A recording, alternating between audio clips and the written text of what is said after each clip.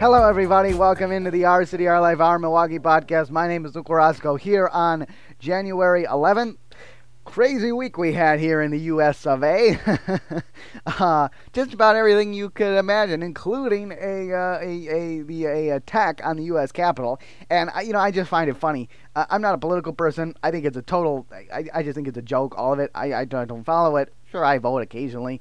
I just think it's a joke. I think a perfect example is right now we're going to impeach the president again.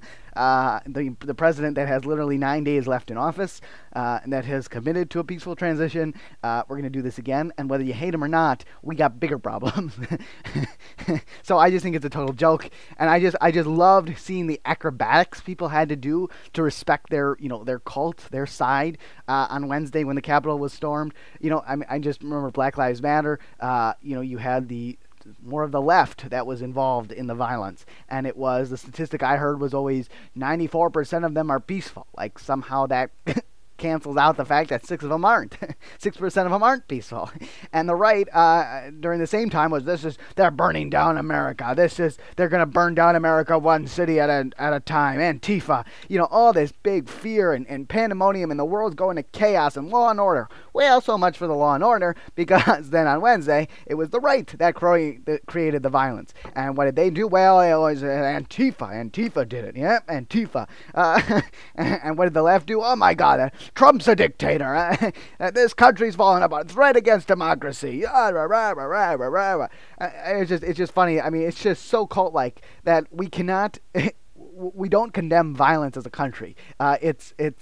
We condemn violence on the other people's side. So you can go out and burn police stations or storm the freaking U.S. Capitol, and as long as you and me share the same political beliefs, the same cult beliefs, then that's fine. But if someone on the other side does it, oh my God, the world is falling apart. So I just found it funny. But I don't know how I got down on that rant. We have a loaded show for you today. Milwaukee, I promise.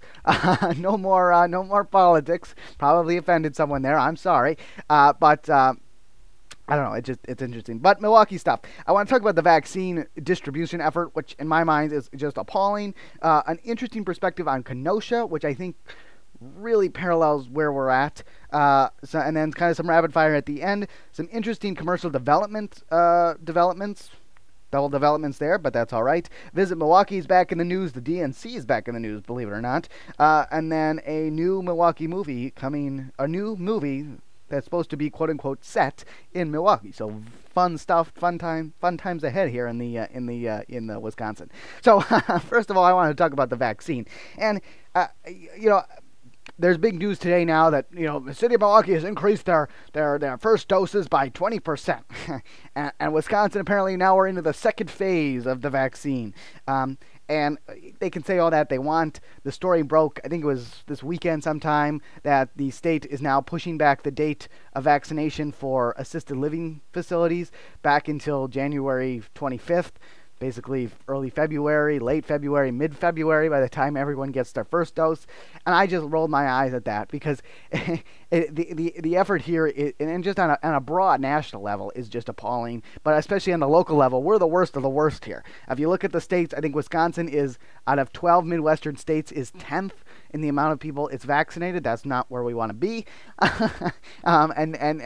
It's just laughable because from March, everyone has been praising these, health, whatever they are, health directors, health executives, whatever they are, the ones that shut down businesses, they're heroes, the heroes, all that nonsense. We praised these people, and they were the ones that ruined livelihoods, ruined lives, virus aside, just the lives that you ruined on the financial front, on the home front. People are now homeless. People cannot afford their families. The most violent year recorded in Milwaukee history. That's not a coincidence. There's just countless other examples. Nonetheless, the idea that that you keep telling me that this is the worst pandemic, this is a borderline extinction event, we have to do all these measures or we will all die. Sometimes that I feel like is the messaging. And they say all that, and the only way out of this mess is this vaccine. And they've had months. They've had March and April and May and June and July and August, September, October, November to plan their initiatives, to plan out their plan to get the vaccine to people, a mass vaccination. Nonetheless, in November, when you first heard about it, they had a month to when all the details were finalized, and they keep pushing it back, and especially in assisted living facilities where assisted living facilities residents counted for 37% of Wisconsin deaths. And we just went through this big surge. So besides all the nonsense that you're putting normal people through, here's the people that actually need it, and we'll start it in February. If we don't push it back till April. I mean, eventually we got to get the shots in the arms. And Tony Evers came out and said Trump's against him and he's holding back stuff. I for once, I kind of believe that excuse. Something tells me that's right. Something tells me there's a lot of truth in that. Something tells me that however that is whatever that dynamic is, it's definitely not fair to the people of Wisconsin. But nevertheless, we got to figure this crap out. This is a you-know-what show. It's just appalling. And here we go, February, maybe March, maybe April, and the days go back and back and back. And nonetheless, the U.S. of A., who has prided themselves on this, I mean, I just compare it to World War II, where you had A.O. Smith and Harley Davidson overnight turn their entire factories into producing wartime goods. And I'm not saying this is anything like producing, tanks and planes and bombers, but there was this thing that everyone's in this together, and everyone is on this vaccine together. Even the corona deniers, even the corona anti-lockdowners, which sometimes I kind of fit into, which if we just get the vaccine, we can all go back to normal. So everyone's on board here. But this is just an appalling effort by the U.S. of A. and especially the state of Wisconsin. Milwaukee just got their first vaccine this week. I'm like, seriously? The biggest metropolitan area in the state got it a month later, huh? Something doesn't make sense there. So I don't know. And now the Wisconsin Center is this big vaccine hub, and people are making all big to do out of it, and we're all safe, right? I don't know. I don't have any confidence in any of this. Nonetheless, they still haven't finalized the plan. The plan still isn't finalized. It's just laughable. It really is. I want to touch a little bit on Kenosha. I feel like the whole Kenosha just kind of got swept under the rug. But Wednesday night, the day before, just a mere hours before the U.S. Capitol was stormed, and obviously that took precedent over everything, the National Guard was in Kenosha. The military was on the streets of Kenosha, anticipating a riot that would be at the similar magnitude that they saw that we were all going to see at the U.S. Capitol just a mere hours later. And I think it was interesting because it turns out, after all that, all those tanks, all those jeeps, all those cannons, all those choppers, turns out they weren't so needed after all, as the protest was an actual protest. There was no violence, there was no burning, there was no looting, which is all a good thing. And I was thinking about this, and I'm thinking, why is this time anything different? We saw it in Tulsa. With Tulsa, I was up all night that night following it. I'm not looting anything, but it was big to do. I mean, we canceled schools in Wauwatosa. Wauwatosa canceled schools. They're like, no, don't leave your house. I don't know what they thought in the morning. I mean, literally, they thought, I don't know what they thought. But nevertheless, I was thinking, why is this so different? Why is this peaceful? And you could think, oh, well, the National Guard, yada, yada, yada. And I don't think so. I don't think that's the case. And then it hit me. I think it was because it was freezing cold that night. And hear me out. All throughout the summer, we saw, and there is sustainable evidence from the people that, investigate this, that the people causing the violence were not native to that community, were not local to that community. And I think we could all agree that no sane person goes out with a torch and lights their own city on fire. Let's go burn this place down. Hit my house. Hit my house first. I mean, no one wants that. Hit my business. We got some cash registers in the back. I mean, no one does that. That would be totally irrational. I mean, that would be a whole different type of human being. So you have people from outside the area that don't give a damn what happens in Kenosha when they live in Chicago or Beloit or wherever they live. They don't care. And it was summer and the corona tensions were high and stress was at an all-time high, and people just had enough. They just had enough, and they say, hey, Jimmy, you want to take a 30-minute drive up to Kenosha and see what's going on there? I mean, I was tempted not to loot, but not to burn anything down. But when the rioters came right down my street, I said, I gotta kind of see what's happening going on here, and probably the same thing for the rioters and the looters and the burners. They got there, mob mentality. You're not gonna get caught stealing anything. So you go there, you throw some bricks. One thing leads to another. A big bang boom, the whole city's burned down. I.e. Minneapolis. I.e. Kenosha. And that's all fine and dandy when it's a nice summer night, when you could be out when you're unemployed because of the corona or whatever it is. But not when it's 19 degrees and snowing in Wisconsin in December. It's cold, and people don't like to be in the cold. So the whole aspect of kind of fun, we kind of, we go hang out there, we kind of see what's happening, and maybe we'll throw a brick, maybe we'll have some fun, maybe we'll relieve some stress, have a little fun. That kind of goes out the window when you're going to the Arctic tundra, when you're going to 7 feet of snow, and I know we don't have 7 feet, but you know what I mean. So I think on Tuesday night you saw Kenoshians, I don't know what they're called, people that live in Kenosha protesting, and because they are rational human beings, they don't go burning down the city. And so you saw a predominantly peaceful protest, and the outside noise, the outside violence, the outside trouble was non-existent because no one wants to go hang out in 20-degree weather.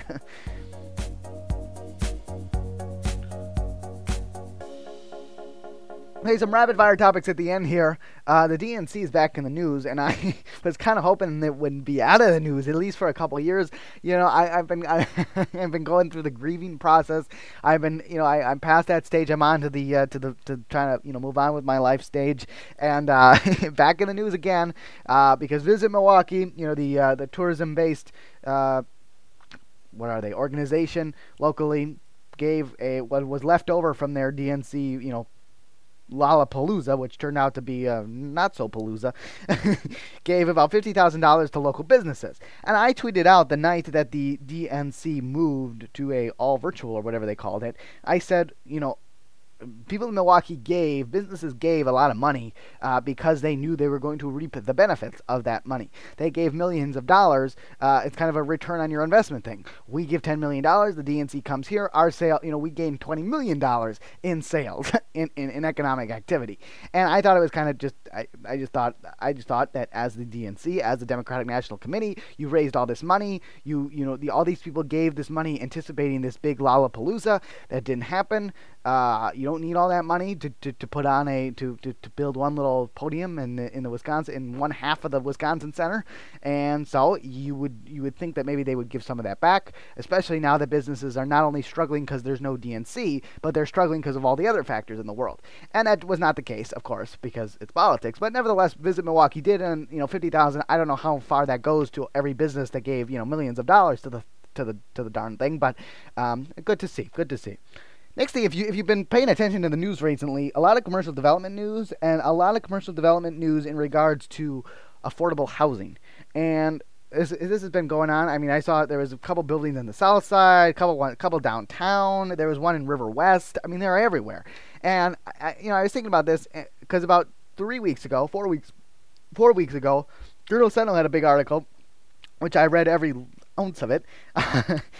For subscribers, it says right here. I'm looking at it. So you gotta have premium access to the program there. But a big long article about how affordable housing can actually be a way to combat some of the segregation, some of the poverty. It's just a good thing to do.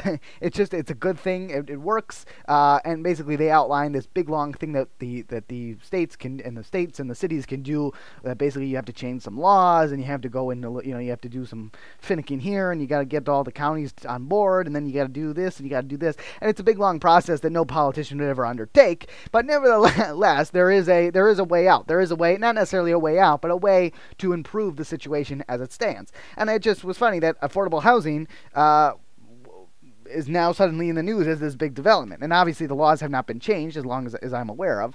So some of the the zoning, and you can zone for, I think they said you could zone for specific race, or a certain it can't be all, there's certain percentages of different rate. You can't have 100% white or can't have 100% black or whatever it is. So obviously those are laws that need to be changed. But nevertheless, I did find that interesting. And if there is a time to key up the affordable housing to try to combat some of the poverty, now would be the time. Now it's the future looking not so bright. I just got this right now. Apparently, the National Guard is back in Madison, been activated yet again, to protect the Wisconsin State Capitol this time around. Apparently, FBI told people, told National Guard, told state police, told Governor Tony Evers that they should be expecting some type of armed riot. And so, guess what happens? Just like everything else this year, National Guard gets activated, and we'll see. But again, I don't know. To say something one more time about this, the fact that this is still getting shoved under the rug now that we're in January of 2021. Going back to what a high school history teacher told me, real smart guy. He said people do not riot, people do not overthrow the government when there is food on their table, and it rings very true because when you are content, when you are employed, when you have a family, when you are happy, there is really no reason to go risk your life overthrowing the king or overthrowing the governor, or in this case, overthrowing the U.S. Capitol. I don't know. And I think it rings very true that in a violent year, we've had the epitome of that in the sense that their food is not on a lot of people's plates. A roof is not over a lot of people's heads. There is a lot of other unnecessary factors. There is a lot of factors that have caused people to go into that cycle of stress and of shorter fuse and just no nonsense, and you see the violence come out. Here we go, another protest, another violent protest, another armed protest. And I just compare it to the '60s, not in the sense that it was racially anything, but in the sense that you had violent protests in the '60s because you had they call it the long hot summer of 1967. Long hot summer. It doesn't sound like a place you want to be. People were antsy. There was Vietnam happening, and there's all these other social economic issues that just caused people to just blow up. Boom! Let's go burn down the Capitol. Boom! Let's go burn down the city of Kenosha. It keeps getting swept under the rug. No one will announce it. No one will acknowledge it. But in the most deadly year in Milwaukee history, not because of the pandemic, the most violent deadly year in the history of Milwaukee, maybe that rings a bell. Maybe that rings true. That's sane. You don't go overthrowing the government when you got food on your table. And on a happier note, Milwaukee is in the spotlight yet again. No, not another Democratic National Convention. Hopefully, not until 2024. Not anything big. Just another movie, starring just in another movie. New Year's Eve Resolution is coming to theaters near you, or coming to your Hallmark channel near you. Milwaukee is supposed to be the theme of the movie. It's supposed to be, quote-unquote, set in Milwaukee. I don't know what the plot is, but Aaron Rodgers is supposed to be there. Beer is supposed to be there. The things that make Wisconsin and Milwaukee. So hopefully, unlike the last one, we missed our moment there. It was set in Canada. It was just a whole bunch of gobbledygook. This time, maybe we'll get something good. Maybe we'll get an actual movie set in Wisconsin. We're back in the spotlight. Way to go, Milwaukee. That is all we have for you today here on the Our City, Our Life, Our Milwaukee podcast. Crazy week, as I said so before. We'll see what happens with the armed riots at in Madison. But nevertheless, if you enjoyed this podcast, if you enjoy any of our episodes, if you like going a little bit deeper on the events and the people and places that surround Milwaukee or Wisconsin in general, feel free to subscribe to this podcast. Check out the archives. You got all sorts of good stuff there. Rate, review, subscribe if you're a repeat listener. That really helps us out. And until next time. We'll see you next time here on the Our City, Our Life, Our Milwaukee podcast.